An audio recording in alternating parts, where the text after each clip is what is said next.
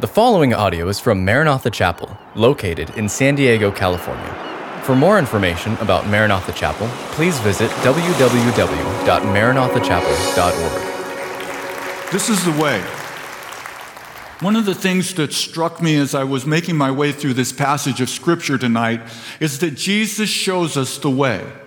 The way to interact one with another and even those who are on the outside of the church. And one of the things that came to mind was something that happened in about 1978. It would have been the year that Wanda, my wife, and I became Christians.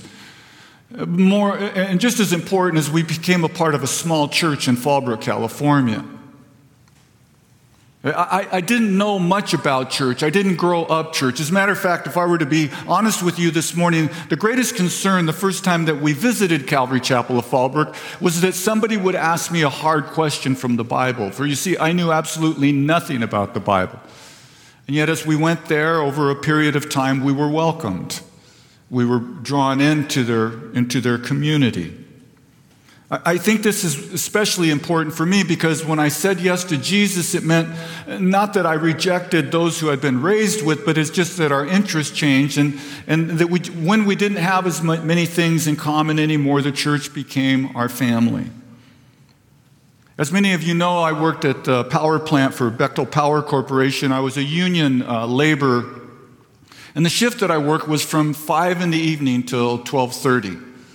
And I would come home and shower up, grab something to eat. And at this time, we were new believers, and we were expecting our oldest daughter, Linda. She was born in 1979.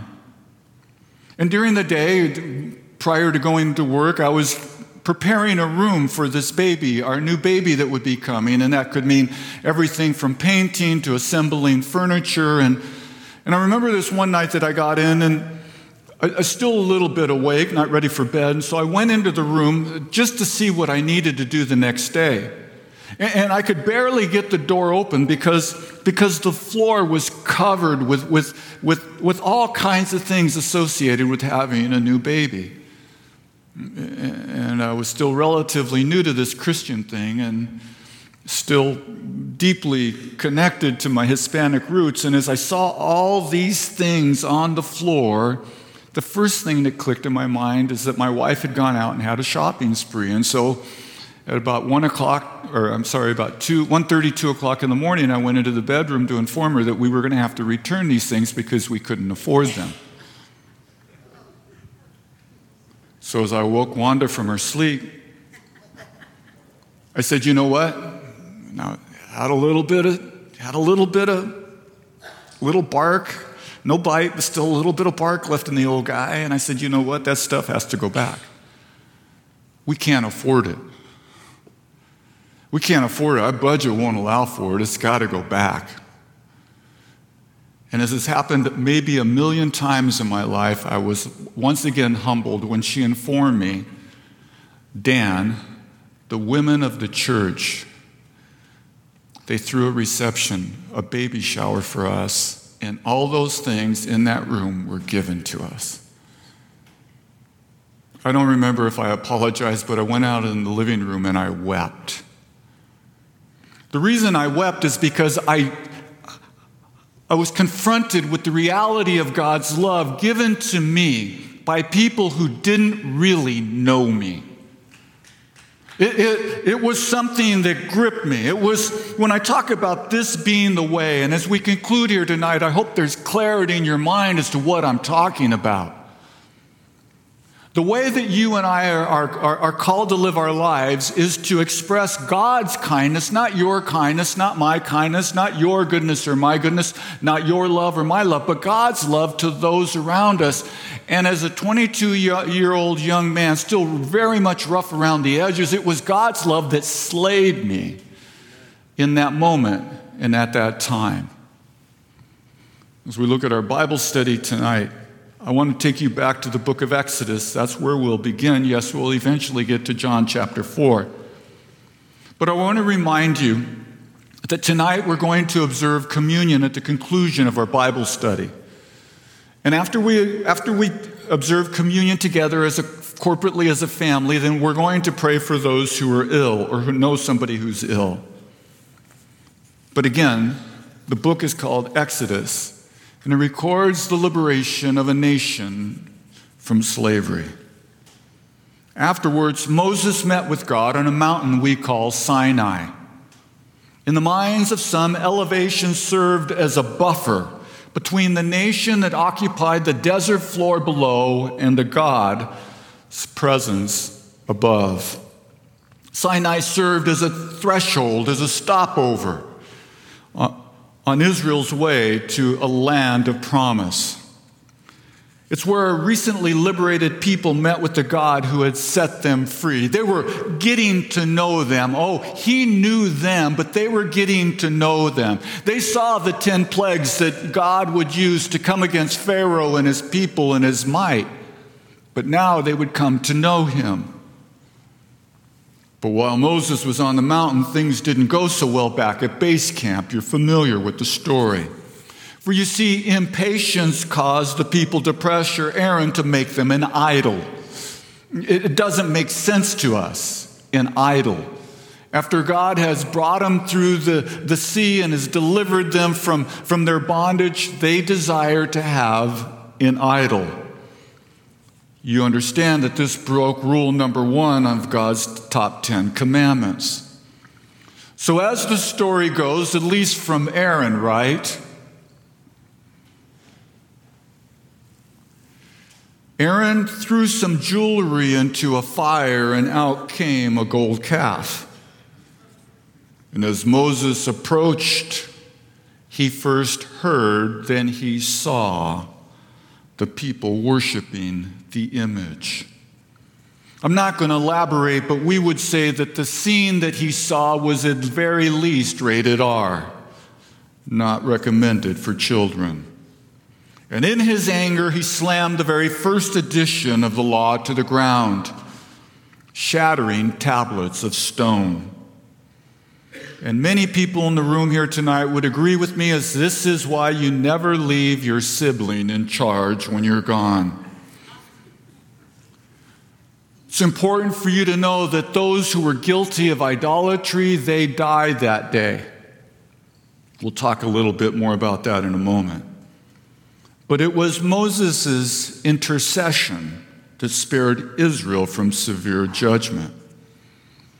And then as the story goes, Moses gathers himself together and once again ascends to the summit. And surprisingly, hear me again, surprisingly, God meets with him again. I think that if you were to consider Israel's sin, the interaction between Moses, the leader, the representative of Israel, and God is telling. Get this. Instead of God moving away, instead of God moving on, he draws near. Listen to this from Exodus chapter 34, verse 6. And the Lord passed before him, that is, the Lord drew really close to him, and proclaimed or spoke out, the Lord Yahweh, merciful and gracious, long-suffering, and abundance in goodness and truth. In this moment, Moses saw a representation of God's presence as revealed in his glory. That's what this man saw. But in God's words, you and I see God's character or his nature. What we would see is, in this passage of Scripture, you and I, through these words, have an opportunity to see what God is like. And it's important. Hear it again. God is merciful and gracious, long-suffering, and abundant in goodness and truth. In goodness and truth will be the focus of our time together. Consider this, the Lord's goodness is revealed in our weakness. His grace intervenes on our behalf in times of failure. Rick Warren said, God's love is like an ocean. You can see its beginning, but not its end. It's important for us to note tonight that the Hebrew word for goodness, again back to Exodus 34, is hesed. And depending on the context of the scripture, whether it's in the Old Testament or translated in the Greek New Testament, the idea is God's loving kindness. This is what God is like. He's loving kindness, that he's merciful, that he's loyal in his love. This always speaks to the person who has hesed, speaks to his nature. Michael Card, some of you will remember Michael Card. He was a musician and an author. I would say he's also a theologian, but that's not a title he ever grasped for himself. He defines hesed as when someone who owes me absolutely nothing chooses to give me absolutely everything. When someone who owes me absolutely nothing chooses to give me absolutely everything. So as we would consider Israel below, watching their leader disappear up on the summit, wondering in their hearts and minds, what will happen to us now? Now that we have sinned, now that we have seen recompense, what will happen to us now? And again, their leader, Moses, hears God say that I am abundant in goodness and truth.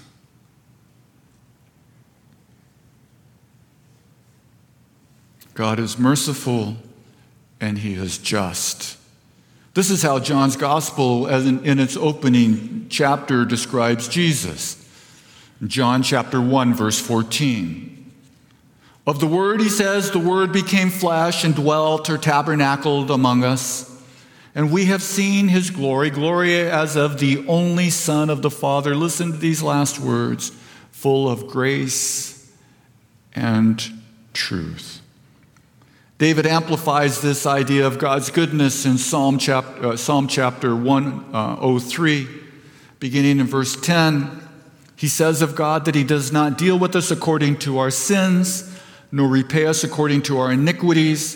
For as high as the heavens are above the earth, so great is his steadfast love towards those who fear or revere or reverence him.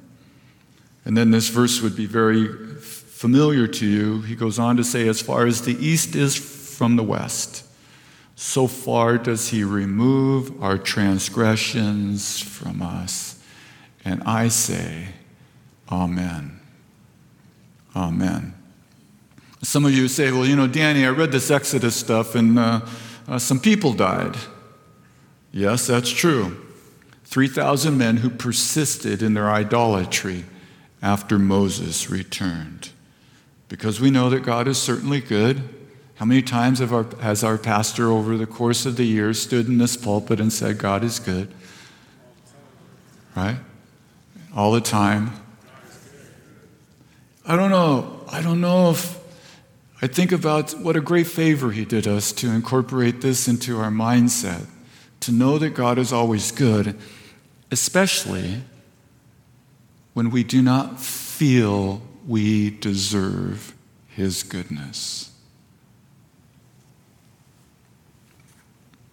I want you to listen to an excerpt of an article written by Stephen Whitmer entitled Kindness Changes Everything. This is the portion of the article.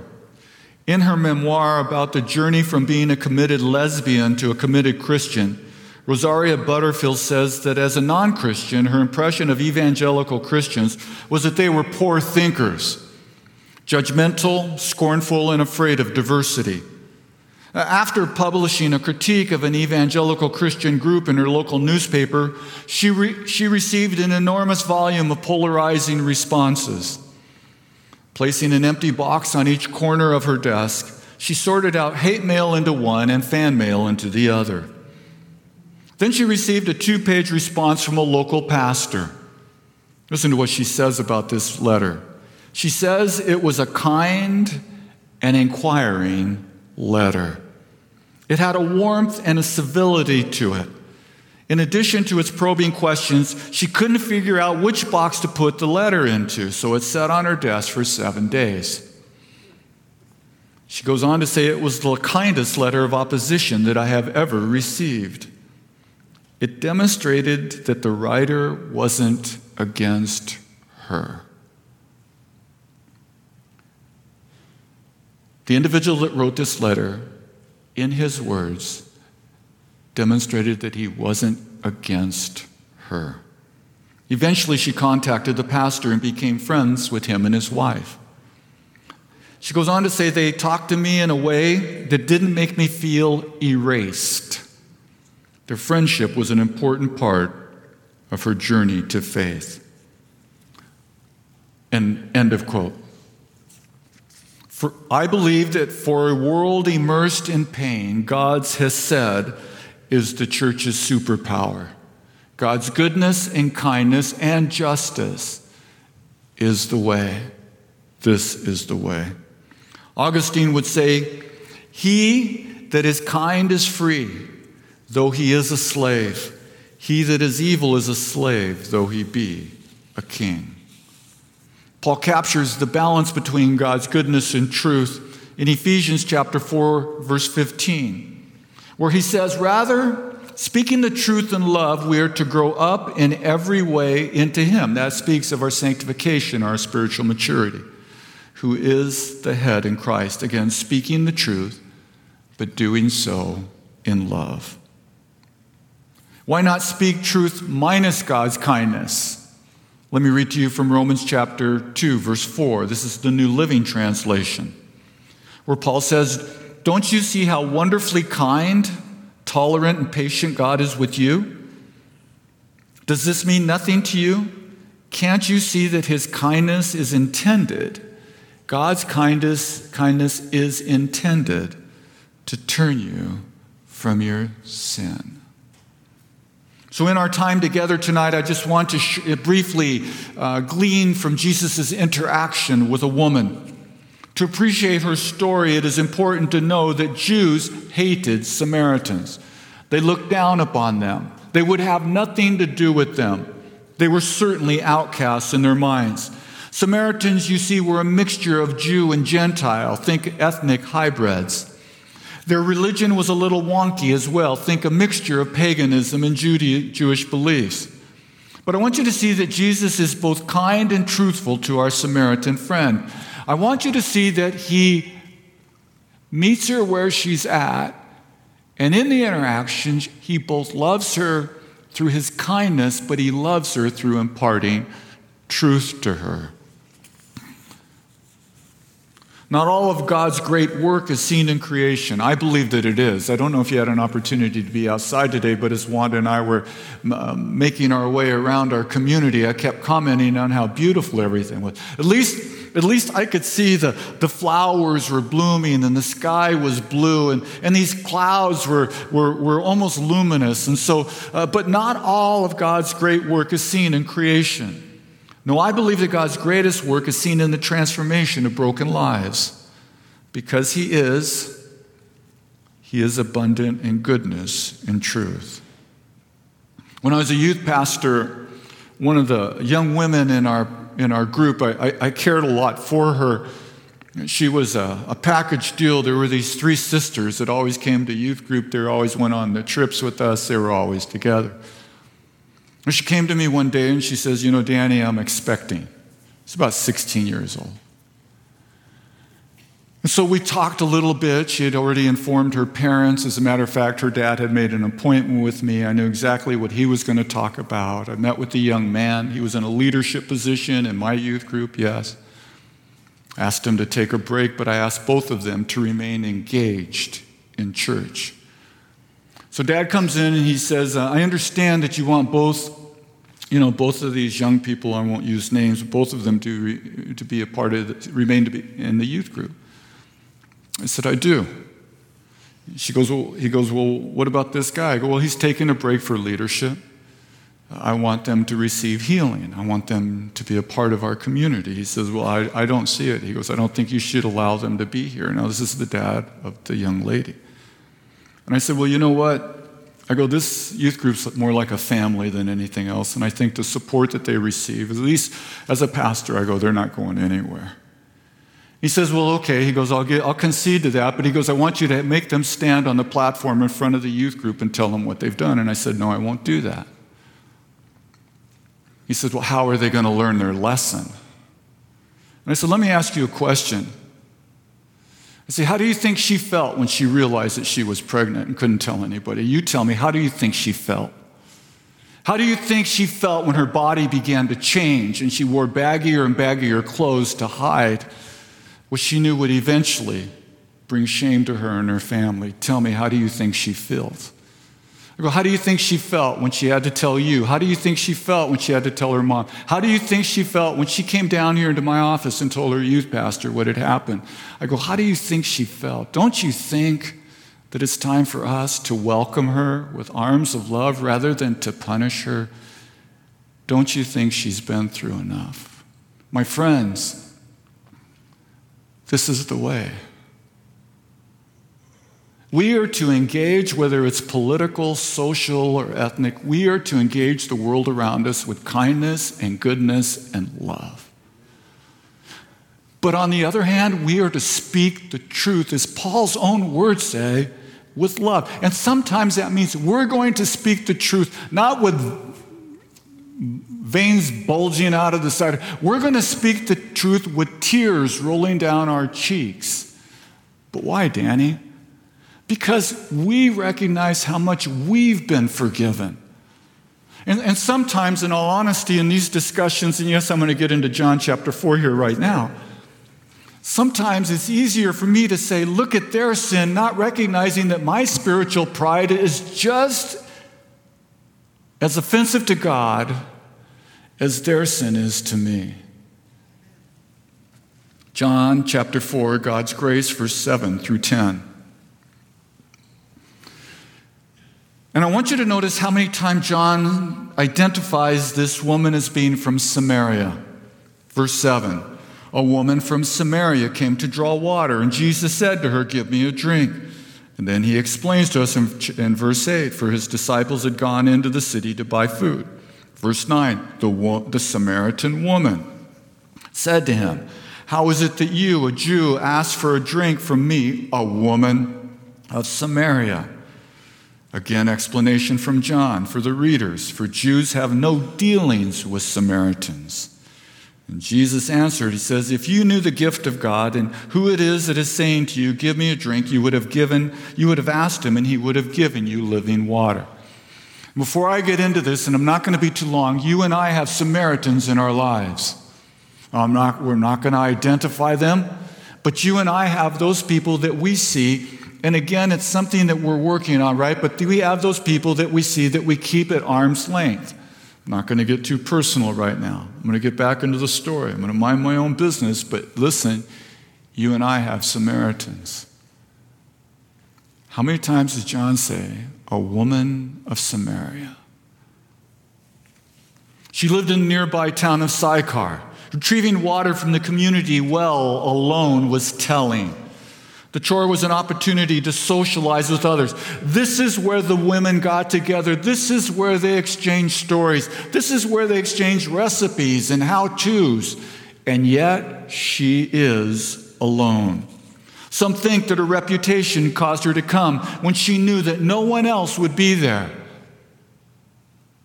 When she knew that even though she was alone, listen, she thought she would be safe. I want you to see self-imposed isolation rooted in shame. Jesus initiates conversation with her. Verse 7, he says, give me a drink. Remember, they're alone. Remember that men don't speak to women, Jewish men in particular. Remember that no Jew would speak to a Samaritan. But he's a gentleman, because in the original language it suggests that he says, please give me a drink of water. It's not a demand or command, it's a request. The scene reminds us that we must be willing to venture outside of our comfort zones to show grace to others. Jesus is at this well by design. Jews would not go through Samaria. for fear of becoming rendered unclean. They would go over to the Jordan Valley. They would go north and then into the Galilee. He wants to be here with her. And you and I must think of ways to get outside of and you're looking at a man that's got the biggest, a comfort zone as big as the state of Texas. But we have to think of ways to get outside of our comfort zone where we know everybody's name in order to show God's grace to Samaritan women or men. One thing I want you to think about, Jesus loved this woman more than he loved his reputation. His ask broke cultural norms. I also want you to know that love doesn't care what others think about you. As a matter of fact, and these are his words, Jesus' enemies in Luke chapter 7, verse 34 would say, look at him, look at him. They would point their fingers. The religious leaders would say, look at him, look at him. This is condemnation. He is a glutton and a drunkard, a friend of tax collectors and sinners. But the fact of the matter is that the church will move forward when we're kind to those who least expect it. But our motive must be love. Our motive must be God's goodness and God's truth. Why, Danny? Because if we don't love the Samaritan, then they simply are going to feel like a project. They're simply going to feel as though our extension of love is insincere. Surprised by his request, she puts it out there. Verse 9, how is it that you, a Jew, ask me, a woman, for a drink from me, a woman of Samaria? Bob Goff, I don't know if you're familiar with his writings, but he says, if I'm only willing to love the people who are nice to me, the ones who see things the way I do and avoid all the rest, it's like reading every other page of the Bible and thinking that I know what it says. Verse 10, kindness leads to the revealing of her great need. And Jesus' response again is life-giving when he says, if you knew the gift of God and who it is that is saying to you, give me a drink, you would have asked him, and he would have given you, listen, living water. Jesus is saying in so many ways, I recognize that you're out here by yourself. I recognize that you've come to the well to draw water. I recognize that this is something that you do at least once a day, maybe twice a day, depending upon need. He said, but I want to give you something else. In the same way that she drew water from a deep well, Jesus draws her to himself. And if I could think of one of the main reasons that the church remains in this world is that we are in the world to draw people to Christ. Even more than a church or a home group, we have relationships with people in order to draw them to Jesus. Not necessarily to clean up their lives, but to allow Jesus to come into their lives and transform their hearts. Jesus draws her to himself to forgive her of her sin, to give her eternal life through the indwelling of the Spirit. She had been marginalized by others. She was loved by Jesus. Jesus uses an analogy of living water that is from Jeremiah chapter 17, verse 13, where the prophet says, O Lord, the hope of Israel, all who turn away from you will be disgraced. They will be buried in the dust of the earth, for they have abandoned the Lord. Listen to how the prophet describes the Lord. The fount or the source of living water. There's a thought here. Please know that in the same way that in John chapter 3, Jesus engaged with Nicodemus, a teacher of Israel. In his case, Jesus describes a new birth in relation to the wind and to the Holy Spirit. He too met with analogy in the very same way, in the very same tone that he engages with Nicodemus, he is now engaging with this woman. This speaks to how much he loved her and cared for her. Some have said that Christ's manner is like a velvet hammer, tender with love, yet firm with truth. Warren Wiersbe, the commentator, says, truth without love is brutality. Love without truth is hypocrisy. Let's get into the second part, God's truth, in John chapter 4, verses 16 through 18. We'll be done. And Jesus said to her, "Go call your husband and come here." The woman answered, "I have no husband." Jesus said to her, "You are right in saying that I have no husband. For you have had 5 husbands, and the one or the man you are now with is not your husband. What you have said is true." Jesus initiates grace and goodness, mercy and love, but then he also interjects truth. Wisdom tells us that some conversations are best held in private. I would add to that many conversations should also be confidential. That the interaction that we have with some people, we should so respect them that we want to protect that conversation or the truth that's exchanged. I believe that God honors that. Sometimes when I think about truth, I have this, in the summer months, it's coming up. I have this appointment with my doctor where he'll have me come in, they'll do some blood work. It's like a tune-up. Well, maybe it's a little more than a tune-up because they put you up on the rack and they change the oil and everything. But, as I come in, one of the first things the nurse does is, "Hi, Mr. Ramos, how you doing?" "I'm doing good." And I have the same dumb jokes. She goes, "Is there anything we can help you with today?" "Yeah, I'd like to get some hair." And she could not help me with that. And then she brings me to a scale. She looks at it, I look at it. I know what she wants me to do. She knows what she wants me to do. I just don't want to do it. And she goes, "Will you please stand on the scale?" I go, "Is that part of the deal?" She goes, "Yep, you're paying for it." So first thing I do is I slip off my shoes. I tell you something about scales and mirrors. They tell the truth. When I'm leaving there, I'm usually mumbling to myself like that thing needs to be calibrated, like what's going on here? And one doctor had the nerve to tell me, "Mr. Ramos, if you back off on the tortillas, you do a little bit better at this scale thing." That's something I certainly didn't want to hear. I did hear it with tears in my eyes. Talking about doctors, because I always have these aches and pains, right? The doctor reminds me, when I visit the doctor anyways, sometimes people will ask you, what's your favorite childhood memory? And I said, my favorite childhood memory is trying to remember what it felt like when my back didn't hurt. On the screen, you'll see this quote: "Grace doesn't overlook truth. It meets guilt with mercy." Jesus tells her to do what she cannot do. He knows she can't do this, but he says, "Go call your husband."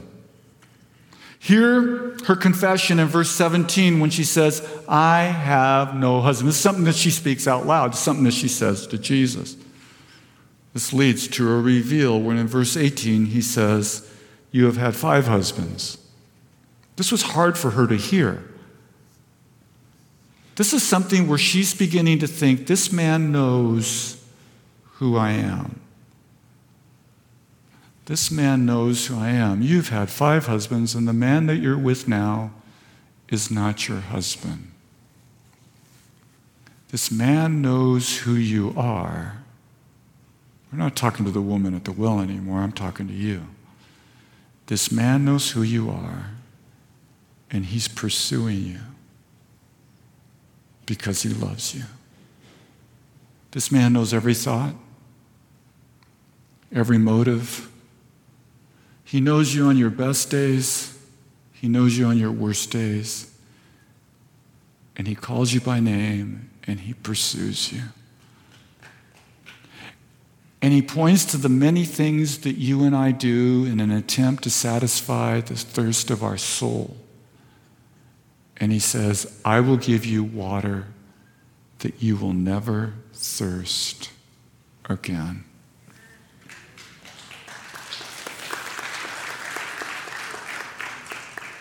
We know that her situation was unlawful. We know that her situation was immoral. God in the flesh says, "I know, I understand, but I will not crush you. I am here to rescue you." Jesus affirms her when he says, "What you have said, it's true." One more thing before we conclude. If you hang out with Samaritans, I want you to memorize this verse. It's from John 3:17. You know John 3:16. You see it in football games all the time, some guy running up and down the end zone. But I want you to remember this verse. And this may be something that you memorize for somebody else, but tonight I want you to memorize it for yourself. Where Jesus says, "For God did not send his Son into the world to condemn the world, but in order that the world might be saved through him." My friend, he didn't come to condemn you. He came to rescue you. Verse 25 and 26, the woman said to him, "I know that Messiah is coming." She shifts gears. "He who is called the Christ. When he comes, he will tell us all things." And Jesus said to her, "I who speak to you am he." The Samaritans believed that Messiah would be not unlike Moses, however, more of a teacher and a prophet kind of leader. The Jews themselves had hoped for a deliverer and a king. That explains her angle on Messiah when she says that Messiah will tell us all things. Truth incarnate speaks, "I who speak to you am he." Jesus' words of truth through acts of grace, even kindness, revealed to this woman who God is. You can close your Bibles. We'll prepare to take communion. I want to close, before I pray, I want to close with a story, because this happened to somebody who was close to me. Another youth pastor from another era, another time, received an email late at night. It was a former student who had been away at university. He said in the email, I would like to meet with you tomorrow at church if it's okay. He said, "I know you're busy, but there's something I need to talk to you about." And so the youth pastor made an appointment. During the busyness of his morning, he found a block of time where he could meet with him. The young man came in and sat down on the couch. And he began to describe to the youth pastor that, he goes, "From my earliest memories, I've had this attraction to people same sex." And he says, I've always prayed and resisted. I've never acted upon it. And now that I'm at university, I feel like I need to tell somebody. And I knew I would be home this weekend. And so I'm here to talk to you. And so in this tender friendship that had been over the years and a connection, the two of them talked and prayed through the situation. One of the things the youth pastor wanted this young man to know, he goes, "You struggle with this, but I struggle with that." He says, and in the same way that we are not to yield to the desire, that we're not to yield to something that we know is inconsistent with God's word, he wanted to relate to the young man that you can depend on the power of the Holy Spirit and the strength of the Holy Spirit and the community of the church. We will draw you in, we will walk with you, but you're not to yield to your desire. As the young man got up, they embraced. As he headed for the door, he turned around to his former youth pastor and he said, "I just want to thank you for making time for me this morning." The youth pastor asked him, "Why did you choose to tell me?"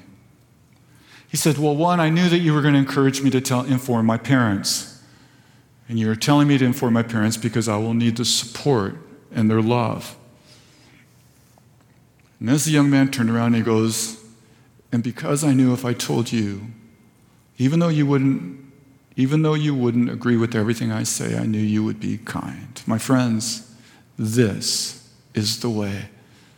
We are to be agents of God's goodness and God's truth. We are to be merciful and kind. Thank you for listening to this podcast from Maranatha Chapel. If you haven't already, please subscribe for weekly messages. Feel free to share this podcast and join us for our weekend services, held Saturday evening or Sunday morning. Visit our website at www.maranathachapel.org for more information.